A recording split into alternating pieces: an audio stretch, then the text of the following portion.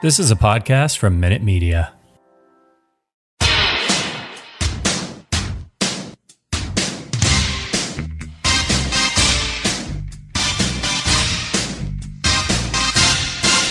Hello, everybody, and welcome back to the Surely You Can't Be Serious podcast. This week, we are diving into the history of Duran Duran. Yep, we're going to go from beginning of the band all the way through the Rio album and maybe a few stories afterwards. We're not talking about the album today, Rio. We're going to talk about that next time. Jason, if you need to borrow my CD, you can use it. Okay. Try not to bruise it. Buy time, don't lose it. I'm sorry, it's just a reflex. I apologize. All right, let's dive into the history of one of the most influential bands of early MTV. They shaped the 80s, really. Yeah, first I have to issue a formal apology. In the past, I referred to them basically as pretty boys who didn't know how to play their instruments, and that was a gross inaccuracy. They are pretty, don't get me wrong. Right. But these guys are strong musicians, and after going through these albums and looking at the music on this, these guys knew what they were doing. I mean, they weren't the studio musicians that Toto were, but these guys knew how to make some amazing and very, very unique music. They really did grow quickly as musicians, but when they started, Nick and John decided they were going to make a band neither one of them could play. Right. I mean, but that's not uncommon, right? Ambition before knowledge. And they had the whole big picture idea. It was like we talked about with Def Leppard, right? Joe Elliott had the name of the band before he had the band. Right, exactly. So you got to think about what was going on at the time that these guys are deciding to become musicians, right? We've got the 70s music scene. So you've got punk, you've got glam, you've got funk, you've got disco, and you've got the birth of this new kind of synthesizer style of music, all of which are impacting these guys' musical tastes. For sure. Oh, by the way, you've got a cable channel that's about to come into fruition called MTV. Right. So these guys were a part of what we called the Second British Invasion. We talked about it when we talked about Def Leppard. We talked about it with the Police. And they were considered what they called the New Romantic style. And the New Romantic just meant they were grabbing the glam rock kind of pizzazz and then adding it to this kind of 18th and 19th century style. So you think about Adam Ant and the frilly collars and the painted face and earrings and leather pants. Just this kind of weird mixture of stuff, which is what they had. But by the time the 80s roll around and we get these guys here in the United States, they've left all that behind and they've got their own fantastic style, which I think had to influence the costumes in Miami Vice. Oh, for sure. For sure. Crockett and Tubbs are all over the Rio video. Now, we're comparing these guys to Toto. We're comparing the Rio album to the 4 album. We talked about how Africa is kind of like this outlier as far as music goes. That song has been downloaded 1.1 billion times, right? Yep. And what's interesting is right now, we just had our Toto episodes come out, and we've got people going, oh, I just saw those guys in concert with Journey. Yeah. Right. You can also buy tickets right now to go see a Duran Duran concert. They had their latest album come out in October of last year. I know our friend Melissa Mingle, she's got tickets already. Yeah. The other interesting thing is that these guys are on the forefront of the fan vote for the Rock and Roll Hall of Fame. So a component of the Rock and Roll Hall of Fame inductees is a group of folks are submitted to fans and the fans vote. And it was Eminem in the lead for a long time, but then Duran Duran slowly built up some momentum past Eminem as of last month. And this month, they're over 100,000 votes ahead of them. So if you're talking about a band from the 80s, I mean, I love that they're still doing music, but their chart-topping hits happened in the 80s and the 90s. That was 25 years ago. Yeah. And they now have over the nearly 700,000 votes for the Rock and Roll Hall of Fame. So if you're a Duran Duran fan and you're listening to this podcast, go vote for them for the Rock and Roll Hall of Fame. Time to rock the vote. All right, shall we get into the history? Let's get into the history. Okay, our story begins back in the 60s. It begins with a club called the Rum Runner. So the Rum Runner was this club that used to be a casino. It was on Broad Street in Birmingham, but at the Rum Runner, all kinds of actors and musicians would just go to hang out. You had Black Sabbath hanging out there. You had Roy Wood from ELO. And the two sons of the owner decide, hey, we're about to take this place over. We're going to go on a trip over to New York City, and we're going to go to Studio 54.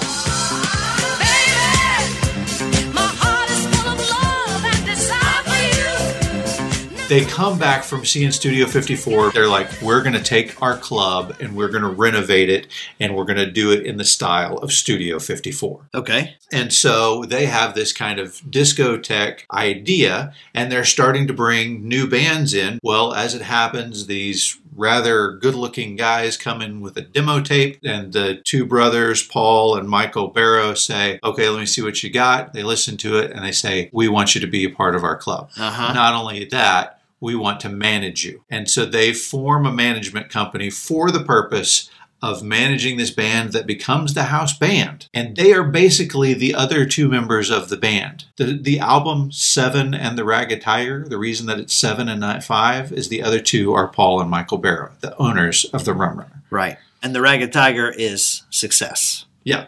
7 and the Ragged Tiger. Right. So these guys that call themselves Duran Duran, where do they come from? They come from Hollywood. Well, Hollywood, England. Yeah. Yeah, Birmingham, Alabama. No, not Alabama. Yes. So Nick and Nigel were good buddies back in Hollywood. Nigel. Nigel. I didn't grow up with anyone named Nigel. Me either. I didn't. It's a very British name. It is. And so Nigel actually changed his name back to his middle name, John. Yeah. So Nick Rhodes, born in 1962, his original name was Nicholas James Bates. The last name like Bates, I can see how you might get teased. Yeah. Yeah. Master Bates. Yes. In England even. Yes. His parents owned a toy shop. I thought that was kind of cool. Okay. He became childhood friends with John Taylor. They formed a group, like you said, even really before they were able to play their instruments, called RAF, or R-A-F. Stands for Royal Air Force. Another one of the bands that Nick and John participated in was this band called Shock Treatment. And so Shock Treatment actually played for John's senior class. Okay? So you're up there in front of your classmates, and he said, here's what I learned about Shock Treatment. Number 1, Shock Treatment was awful. Number 2, I couldn't wait to do it again. So Nigel, John Taylor, had been born in 1960. He was a couple years older than Nick, and he had these thick glasses, and he was this goofy kid who was into playing war like James Bond. Yeah, they both loved James Bond. Yeah, but he was also into Roxy Music. And they decided, hey, we want to be big rock and roll stars. And he enjoyed the funkiness of Chic's bass player, Bernard Edwards.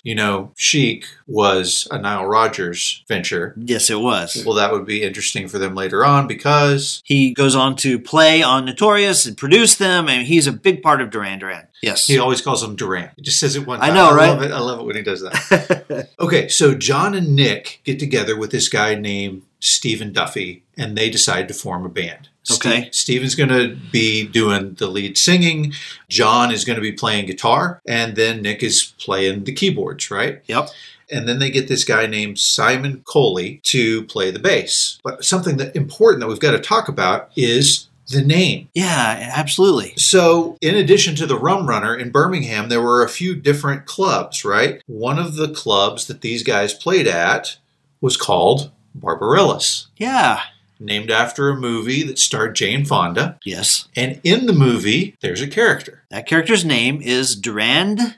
Good enunciation. I just want to make sure I get the last D's there. Yeah, so Durand, which I'm sure as you're listening to it, watching it on the telly, if you will, sounds like Duran Duran. And so John Taylor's watching Barbarella because, why not watch a movie about that's got the club named after it, right? And he's like, Duran.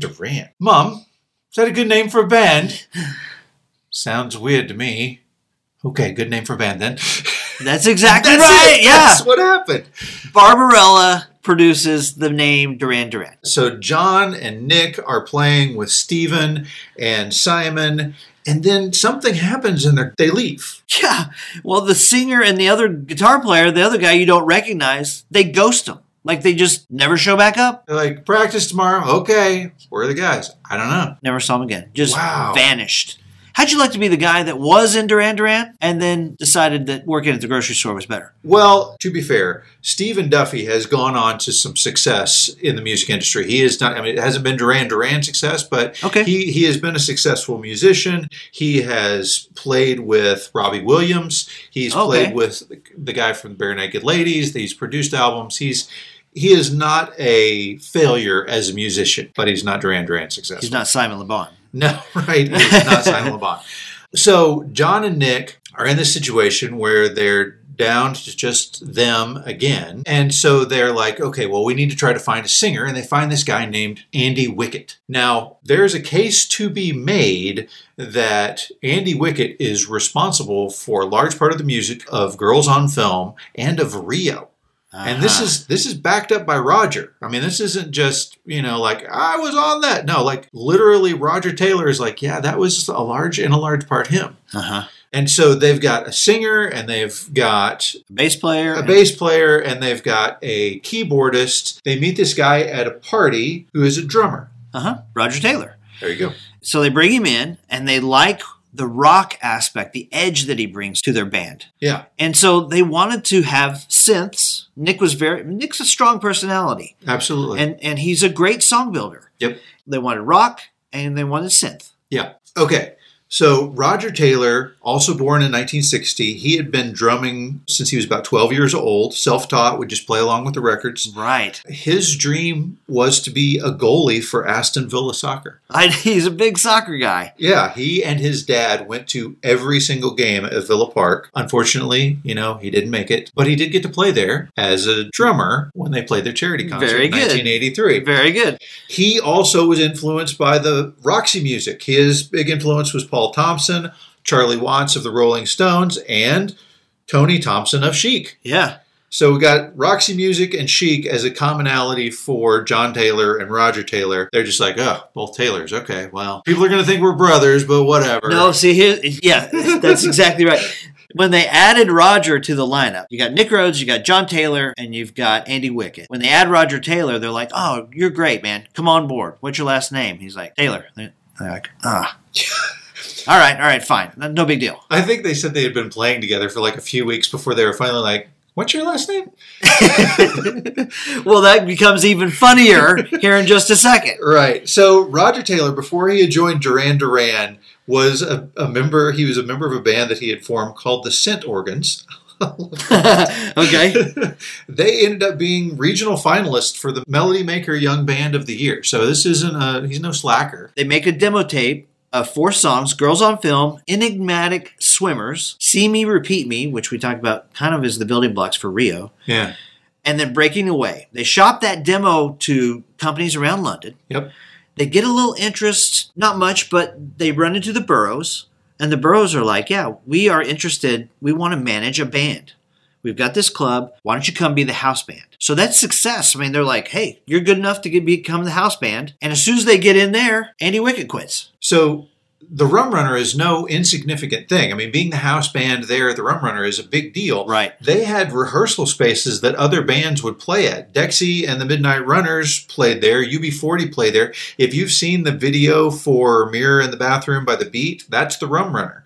Okay. And so it's kind of a big deal that they're the house band there, but that's not the only job that they have. Right. They all work there in other capacities. Roger was a glass collector. John was a bouncer. Nick was the DJ. And each night, the Rum Runner had different styles of music that would play. And so they kind of were exposed to all of these different styles. Nick is obviously, being the DJ, is getting all kinds of musical input, and they're actually moving him from night to night so that he's getting different musical styles that way as well. And so they're like, okay, we need a guitarist. Let's put an ad out in the Melody Maker. Yes. So Andy Taylor had been playing cover bands for American soldiers, okay? Yeah. So he had learned to kind of play for a crowd and stuff like this. He responded to the ad.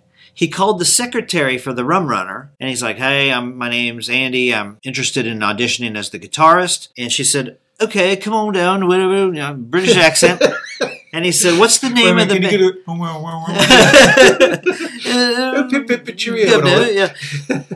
Yeah. So he says, what's the name of the band? Yeah. And she goes, Dran. And he's like, I'm sorry, what was that? She's like, Duran. He said, okay. He had no idea what she was saying. So he didn't know until he showed up. He's like, okay, Duran. Okay, I'm with it now. So Andy'd been playing guitar since he was 16. One of the guys that taught him how to play guitar is a guy named Dave Black, who was in the Spiders from Mars, which was the backing band for David Bowie. Isn't that insane? It's crazy, yeah. So yeah, he gave him tutoring and the guitar. And like you said, he had toured England and Europe with several bands before he answered this ad. And as he said, and I took that faithful train ride down to Birmingham in 1980. Yeah. So April of 1980, Andy joins the band. Andy starts working at the Rum Runner as a cook and like a fix-it man, like fixing the interior stuff. Yes. He's a rock and roll guy. Yeah, he is. And here's what he said. He says, I'm a rock fan, but the girls hung out at the disco. I recommend a large portion of both. You know, he's very blue collar. Uh-huh. They called him the balls of the band. Yeah. Then they're like, okay, we need to have a singer. And there's this waitress at the Rum Runner named Fiona Kemp. Yep. And she's like, you need to be my ex-boyfriend. Yeah. She's like, my ex-boyfriend is an actor and a poet. I think he'd be good as your singer. And they're like, okay. Well, I mean, you know, Fiona's an attractive girl. Mm-hmm. Bring him in. As soon as he walked in the door, they're like, please, God, let this guy be able to sing. Simon's a good-looking dude. Yeah, and he's got pink leopard print pants, right? That's exactly right. So Simon Le Bon, he was older than these guys by a couple of years. He was born in 1958, born on his father's birthday. Oh, that's nice. Yeah. He had been acting and singing since he was a little kid. His mom got him into TV commercials, advertisements for washing products and such, and he had been a part of the boys' choir, and so he understood harmonies and melodies. He had even been a part of a punk band for a little while called Dog Days. Did you know that one? I did not. All right. But just before he makes this grand entrance into the Rum Runner in his pink leopard print skin-tight pants, yes, he had gone down to Israel to work as a tree surgeon in a kibbutz in the Negev desert. Okay. I mean, what? Yeah. It's just bizarre. And so even while he was down there, he had written in this book that he had of poetry and songs, some of which became songs in the album we're going to talk about on our next episode. One of those songs became The Chauffeur. Yeah. So he comes back from the Negev desert doing whatever awesome work that he was doing down there. Right. And he's like, I'm so thankful there's no more sand. Let's go have a beer. And he goes to the club. So when he meets them, yeah, they know he's the guy. As soon as he walks in, they're like, this guy's a star. He's great looking. He carries himself well. He's got style. Fiona Kemp was absolutely right. This is our guy. And they say, what's your name? And he goes, my name is Simon. And they go, let me guess, Taylor. Yeah, I forgot. So when they had gotten their fourth member, it was their third Taylor. Andy Taylor. Yeah. Oh, yeah. And in the 80s, I was 100% sure that these guys were brothers. Yeah, I mean, it's confusing, right? Yeah, they all have a similar look. Yep. Their last name is Taylor. Obviously, they're related. Right. Of course, not one of them related. Once Simon was on board, John wrote in his diary, the star has arrived. Wild boys! Wild boys! Wild boys! So they get together, they start playing music. Simon hasn't done a thing, but he hears the first song that they play and he goes, oh, hold on. I think I've got something that'll go with that. And he pulls out this book that we were talking about, flips to a page, and starts singing his own lyrics in his own melody to the music that they're doing. And they're like, it is time. We have arrived, if you will. Wow. That's incredible. You know, they talked about how early on, you know, Nigel, John, and Nick, they had this massive ambition, right? Yeah. And Simon was actually impressed by their ambition. He was told by John and Nick that Duran Duran would play London's Hammersmith Odeon by 1982, Wembley Arena by 1983, and Madison Square Garden by 1984. Guess what? They met those deadlines. They tried to break us. Looks like they'll try again. Nice. I mean, do you understand the quickness? I mean, we talk about overnight successes here. Yeah. Andy Taylor joined the band in April of 1980. Simon Le Bon joined the band in May of 1980. And by 1981, they're recording their first album. It's happening and fast. releasing it. I know. And touring the United States. Yeah. Before even Andy and Simon had joined the band, they had sent out those demo tapes that we were talking about, right? Yeah. And they're so good and so good looking that there's a bidding war that starts between EMI and Phonogram. And ultimately, they're like, well, the Beatles were with EMI. We need to go with EMI. That's great. Yep. So their first official gig with the classic lineup was July 16th, 1980. In addition to putting together an album, they are forming a corporation, right? They have a brand identity that they want, and that includes style. They did something that almost no other bands were doing at this time. The fashion industry and the rock and roll industry were enemies, right? Right. You had the Sex Pistols out there giving, the finger. Yeah. You had guys who were poking holes in their face just to look ugly. Right. But these guys went the entire opposite direction, and they said, we want a stylist. So they get Perry Haynes as their stylist, and they get fashion designers Con and Ball and Anthony Price to design their clothes, which defines their look for the beginning part of the 80s. Wow. On March 5th of 1981, they were invited to play on Top of the Pops, and they performed Planet Earth. Yep. So Planet Earth is off their debut album, Duran Duran. So here's the interesting thing about Planet Earth. So Planet Earth is a moderate success, but it fails to chart in the top 40 in America. You're right. And they really want to conquer America. Yep. And so they go to the record company, and there's a fight over which single is going to be released next. Okay. They all believe that Girls on Film is the strongest song on the album. Yeah. The record company is like, no, we're going to release Careless Memories. Okay. And Nick is like, no. Like, Nick is ready to die on the hill. No, Girls on Film. And the record company is like, nope, Careless Memories. So they released Careless Memories, and that one sputtered. Yep. And they had kind of lost that momentum. Yeah. So the third single was like Do or Die. Right. And that's when they dropped Girls on Film, July of 1981.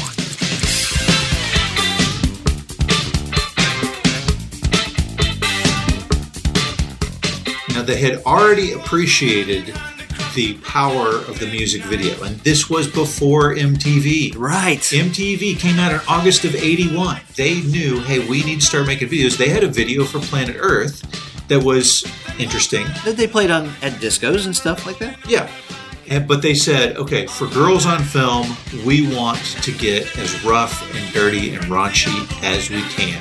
And so they hired a couple of guys who are also musicians to direct this video for Girls on Films. The guys were called Godley and Cream. Godley and Cream, yeah. And they put together a film that was not just rated R, it was probably rated NC-17. It had strippers making suggestive movements on poles covered with cream.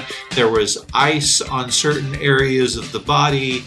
And it was the first video to be banned by MTV and by the BBC. How about that? Talk about making a name for yourself. It instantly made the song a mega hit. It's legendary. I mean, they had topless mud wrestlers, Yeah, right? Right. And it made the song a hit. This song was played late at night on like Cinemax and stuff like you couldn't get this on regular TV. It was on like cable.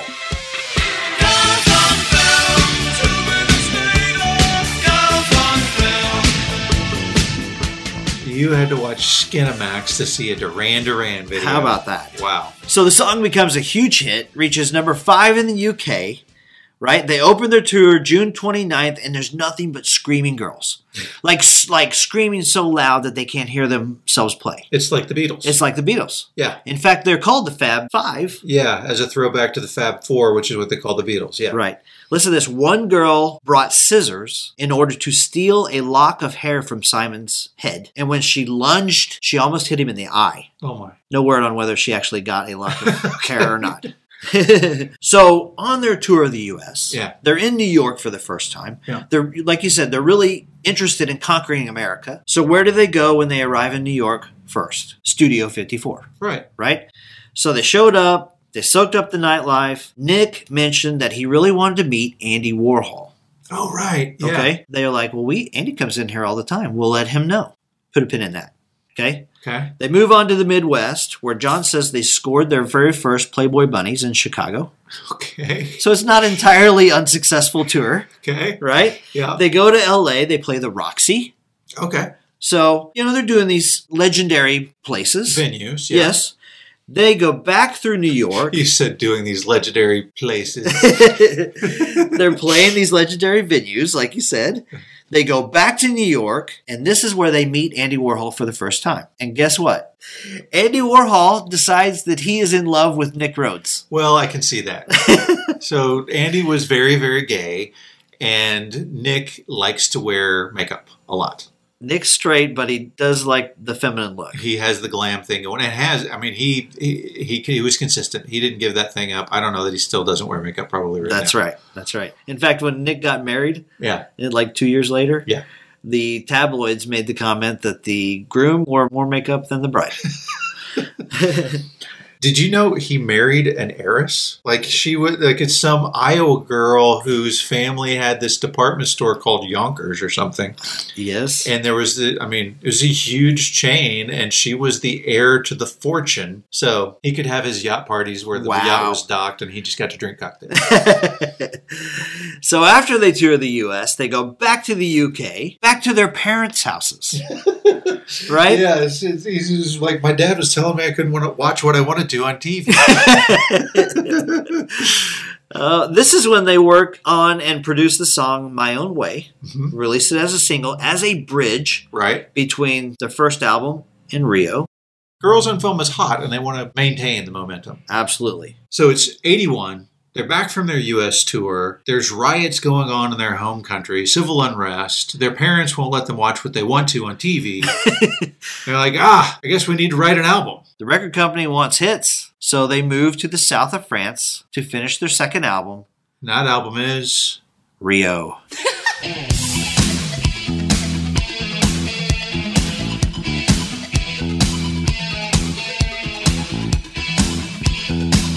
Rio produces some of the biggest hits for the MTV generation. Absolutely. You've got Rio. You've got Hungry Like the Wolf. You've got Save a Prayer. You've got The Chauffeur, My Own Way. You have all these great, great songs and the videos that come with them. Follow us next week as we go track by track through Rio.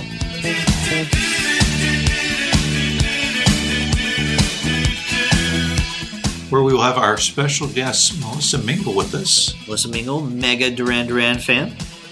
Russell Mulcahy is from Australia. Yep. Australia is where Duran Duran had their first #1 hit with Planet Earth. Okay. They were wildly successful in Australia. That was where the 99% women screaming their heads off part began for them. They realized that things were happening once they hit Down Under. Right. And so they've got this guy that's made this movie called Razorback, which is interesting and weird, Yes. who's just hungry to do more movies and not getting any opportunities. And so they're like, how about you come make some music videos? And he's like, some what? Well, short movies with our songs in them. Okay, if you've got money, I'll come do it. And what we end up with is, 5 different videos by Mulcahy, which help define what videos are. I mean, there were no rules at the time. This is literally as MTV is being born. And we've got this. Yeah, they spent 8 days in Sri Lanka, got 3 videos out of it. Yep. And then after that, they had a trip to Antigua. Yep. I like to say it the British way, although I've said it Antigua my whole life. Antigua. And that's where they filmed the Rio video. Yep. So they're having success in the UK. They're having massive success in Australia. Rio comes out and it fizzles in the US. Yeah, it's a little bit disco, synth pop, too much for the American audience. So EMI had promoted Duran Duran in the UK as this new romantic band, but the new romantic movement wasn't a thing in the US. And so the US audiences didn't know what to do with it. They didn't know where they were going to sell them. And so Capitol Records is the subsidiary of EMI that's in the US. And so they say, okay, let's try to remix some of these songs in a more dance-friendly kind of way. And so they get their guy, David Kirschenbaum, to remix a few songs, EP worth of songs. Hungry Like the Wolf, Rio, Planet Earth, and Girls on Film. All like the night version, the dance mixed style. Right. Once that came out, these dance clubs started to play it. Once the dance clubs started to play it, then Capitol Records said, why don't we remix the entire album? And the Duran Duran was like, that's great, we'll go for that. And so David Kirschenbaum remixed the entire Rio album in a US style remix. And at that point, it started to climb the charts.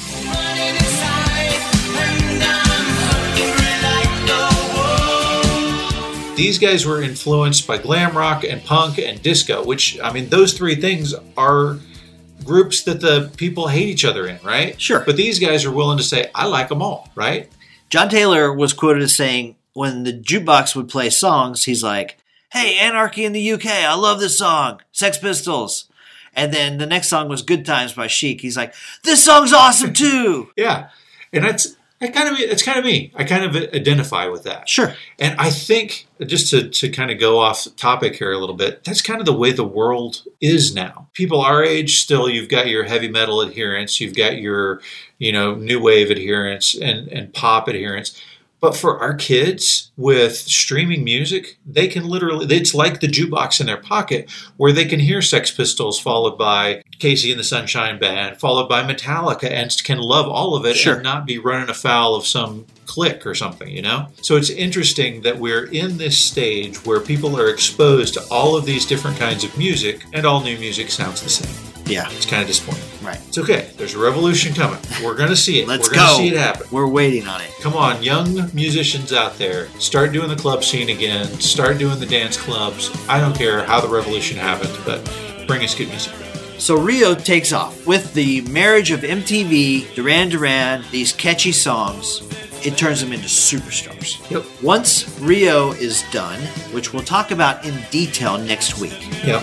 So we're going to kind of dodge Rio right now. Come back next week as we go track by track through that one. Pressure's on to come up with new stuff because they are scorching hot. Right. And so in between, as they did with My Own Way, they have a song that bridges the two albums. That song is called Is There Something I Should Know? Please, please tell me now. Please, please tell me now.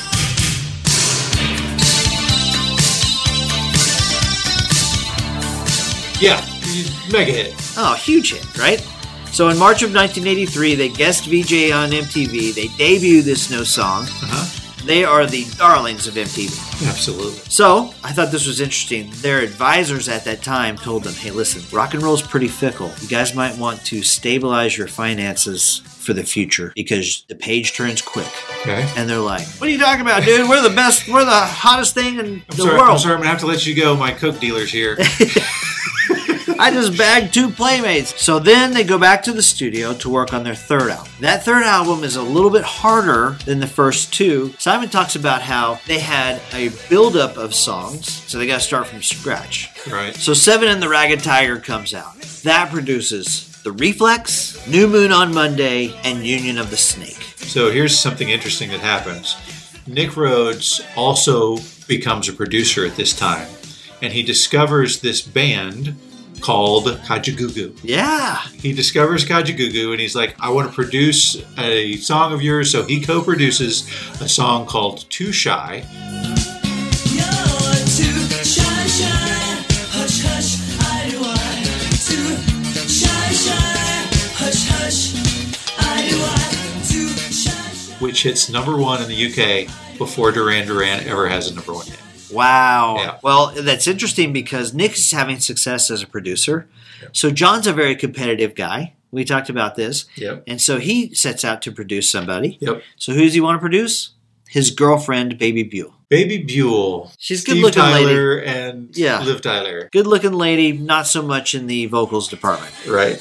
We'll talk about that one next episode. That's right. At this point, though, the cocaine use and drinking and drugs start to escalate. Right. And they're starting to feud. Oh yeah. So Andy is engaged. Nick is engaged. Yep. Nobody likes Nick's fiance. Right. And so Nick brings her on the tour. They start referring to her as Yoko Ono. As everyone does. Uh-huh. And problems start to set in. Egos are big, money is huge, drugs are everywhere, drinking is everywhere, and they start to dislike each other. They also start to take a disliking to the Burrows. Yeah. They noticed that the car that John had was really, really a cool Ferrari, and theirs was even nicer, which seems kind of petty. Yeah. But they started to think, why are these guys so rich? Yeah. We're the ones doing all the work, making the money. Now, the Burrows and Simon Le Bon continued their friendship. They love to yacht together. Right. Well, that's the thing. They went on a big yacht race. Like, what are you going to do if you're ultra wealthy and one of the biggest stars in the world? You're going to go on a cross the world boat race. Right. And so they're in third place, and all of a sudden the keel falls off. The boat turns upside down. Yes. There's a guy trapped down there, like in the sails and the chains and stuff. And Yep. Simon Le Bon is jumping in with a couple of other guys and tearing the sails away to try to save this guy's life. Yes. It's intense. And It's- so obviously done with sailing after that, right? Wrong. Yeah. Okay, let's do this again. And they do it again, and they still get third place, but at least they finish this time. Right. Third place. What do you do?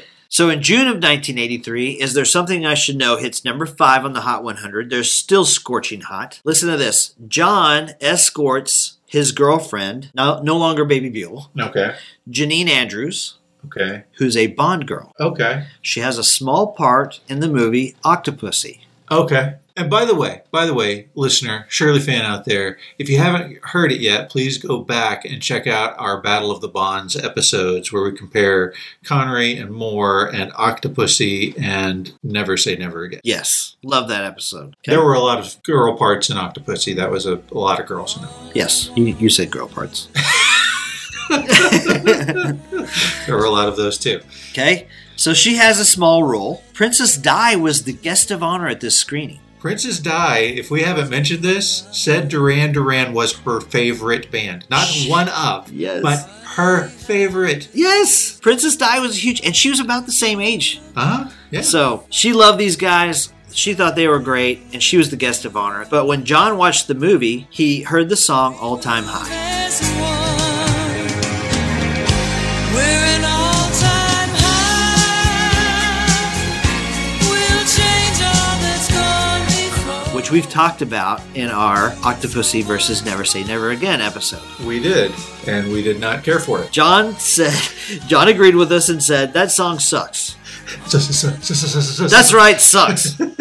So at the post-party, who's there other than Princess Di but Cubby Broccoli? Cubby Broccoli, the producer and owner of all of the James Bond films. Yes. And so John's like, tells his girlfriend, Janine, he's like, hey, introduce me to Cubby Broccoli. I've been a James Bond fan my entire life. And so she's like, okay, sure. So she brings him over to Cubby Broccoli, says, Cubby, this is John Taylor. He is a member of Duran Duran. They've got the number one song in the world right now with The Reflex. And Cubby's like, I know exactly who you are. And John's like, when are you going to go back to having good songs in James Bond movies? And the guy's like, oh, you didn't like that one? He's like, no, that was terrible. He's like, well, maybe you should do the next one. He's like, I will. Okay, then. So Cubby's like, done deal, right? Yeah. So it's like this handshake deal right there, right? Yeah. You got the hottest band in the world, James Bond, producer. Cubby Broccoli's like, we got to make this happen. So he goes to John Barry, who's the Bond composer, Yeah. who's in his 50s. Yeah. And he's like, guess what? I just hired Duran Duran to do the theme song.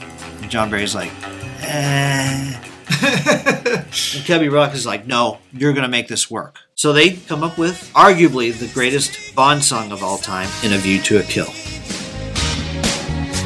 The weekend's wine until we dance into the fire. That fatal kiss is all we need. Dance into the fire to fatal sounds of broken dreams. Dance into So while they're touring, they get a call. They've been invited back to London to do a charity performance for Charles and Lady Diana. Right. We talked about Lady Di. They loved Lady Di. So they're like, yeah, we're in. right? Okay, yeah. So, after the performance, they meet her. She shakes their hand. And as they're introducing themselves, she's like, well, I know you. You're John. You're Roger. You're Simon. She knows them. She's a fan, like a legit fan. Yeah. And the world knows that Duran Duran is her favorite band, okay? Right. Now, later on, they learn that there was a plot by the Irish Republican Army to bomb and assassinate Prince Charles and Lady Diana at that concert.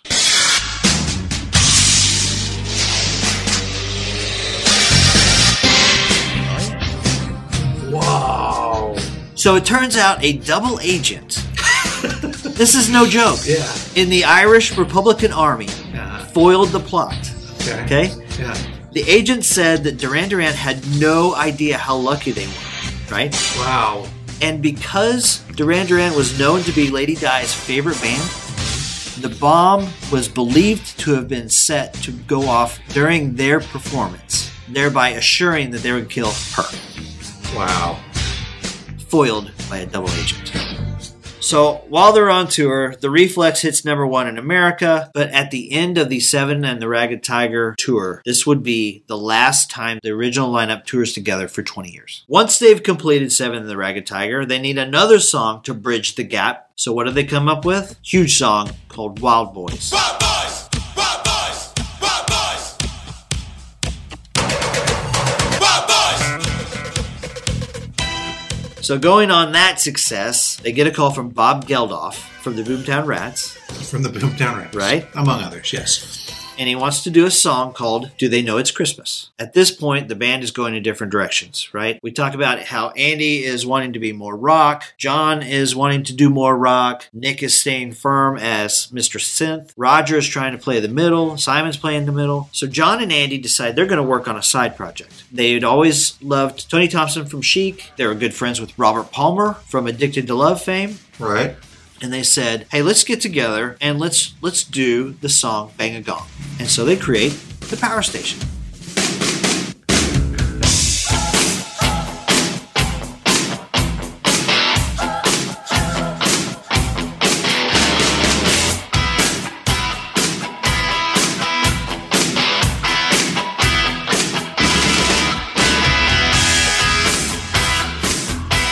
The Power Station does pretty well. They go on tour in 1985. They have some hits. They have Bang a Gong and they have Some Like It Hot. This is when the band fractures, right? Right. So the leftover members of Duran Duran, they form the band called Arcadia. Right. And now you have competing factions within the band. So when Live Aid comes around, Bob Geldof says, hey, I got a great idea. Why doesn't the Power Station play first and then Duran Duran can play later? They're competing with themselves. They're competing with themselves. So under this pressure cooker, that's when they shoot the video for A View to a Kill. At that moment, they all could not even look at each other in the eye. There's points in the video where one of them's trying to kill the other one, and it was like, this is real life. Right. So in 1985, the Power Station is touring, but Robert Palmer drops out because the album that he's been working on called Riptide, which produced Addicted to Love, Right. and I Didn't Mean to Turn You On, Right. his record company's like, dude, you've got a hit album here. You need to drop out of this side project and get busy with this. We've got some supermodels that'll play music for you. That's right. That's right. So we talked about how the Power Station played at 6:45 during Live Aid, and Duran Duran plays at 8:45. By the way, they played 4 songs: A View to a Kill, Union of the Snake, Save a Prayer, and The Reflex. Okay. 2 billion viewers, and when Simon hit the high note on A View to a Kill, his voice broke. It's kind of an embarrassing moment, and that was the last time they would all play together for 25 years. Wow. Live Aid. Yeah. So shortly after, Roger quits, retires to the farm. Andy takes off. He makes a solo album. He actually does a great song in the summer of '86 called Take It Easy.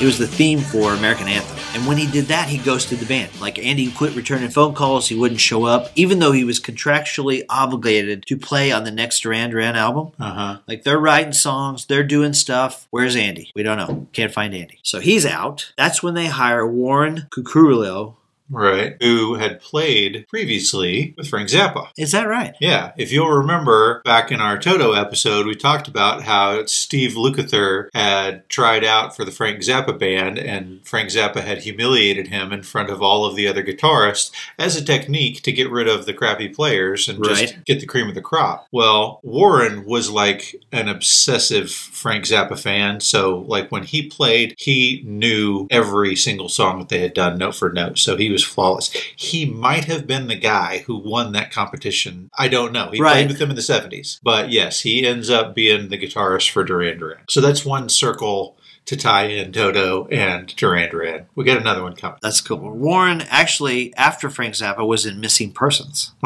with the Bazios. So he joins Duran Duran, and in 1986, they come out with the album Notorious. Notorious.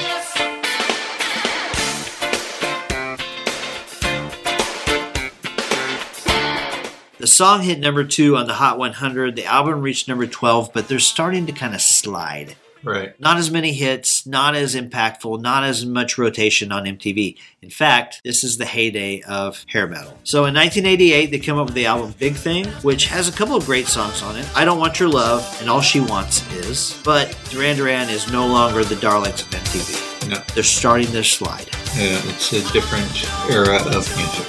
Yes. So when 91 comes around, like the 90s hit, grunge happens. Yeah. It's not just grunge, but it's like pop culture shuts the door on the 80s. Yes. And bolts it shut with a lock. Yep. And proclaims every 80s band dead. Yep. And they're like, crap, we're dead in the water here. Right. And so they had money problems, they had debts. Wait. They had money problems? They had money I problems. thought somebody warned them and told them to invest their money. Well, apparently they didn't listen. Okay. So they're at their lowest point. So Warren Cocrillo is the one who kind of took the lead. He's like, hey guys, get up off the deck and let's go. Yeah. So he was watching MTV and he started realizing that the tide had sort of shifted on MTV. Uh-huh. He's watching grunge. Yeah. He's watching the Nirvana, the Pearl Jams, and all this type of thing. And the recent fad on MTV was to go unplugged. Okay. And so he's like, guys, let's do something softer. Let's introduce acoustic guitars. Let's go that route. Uh-huh. And that winter, Simon writes the lyrics for the song that becomes Ordinary World.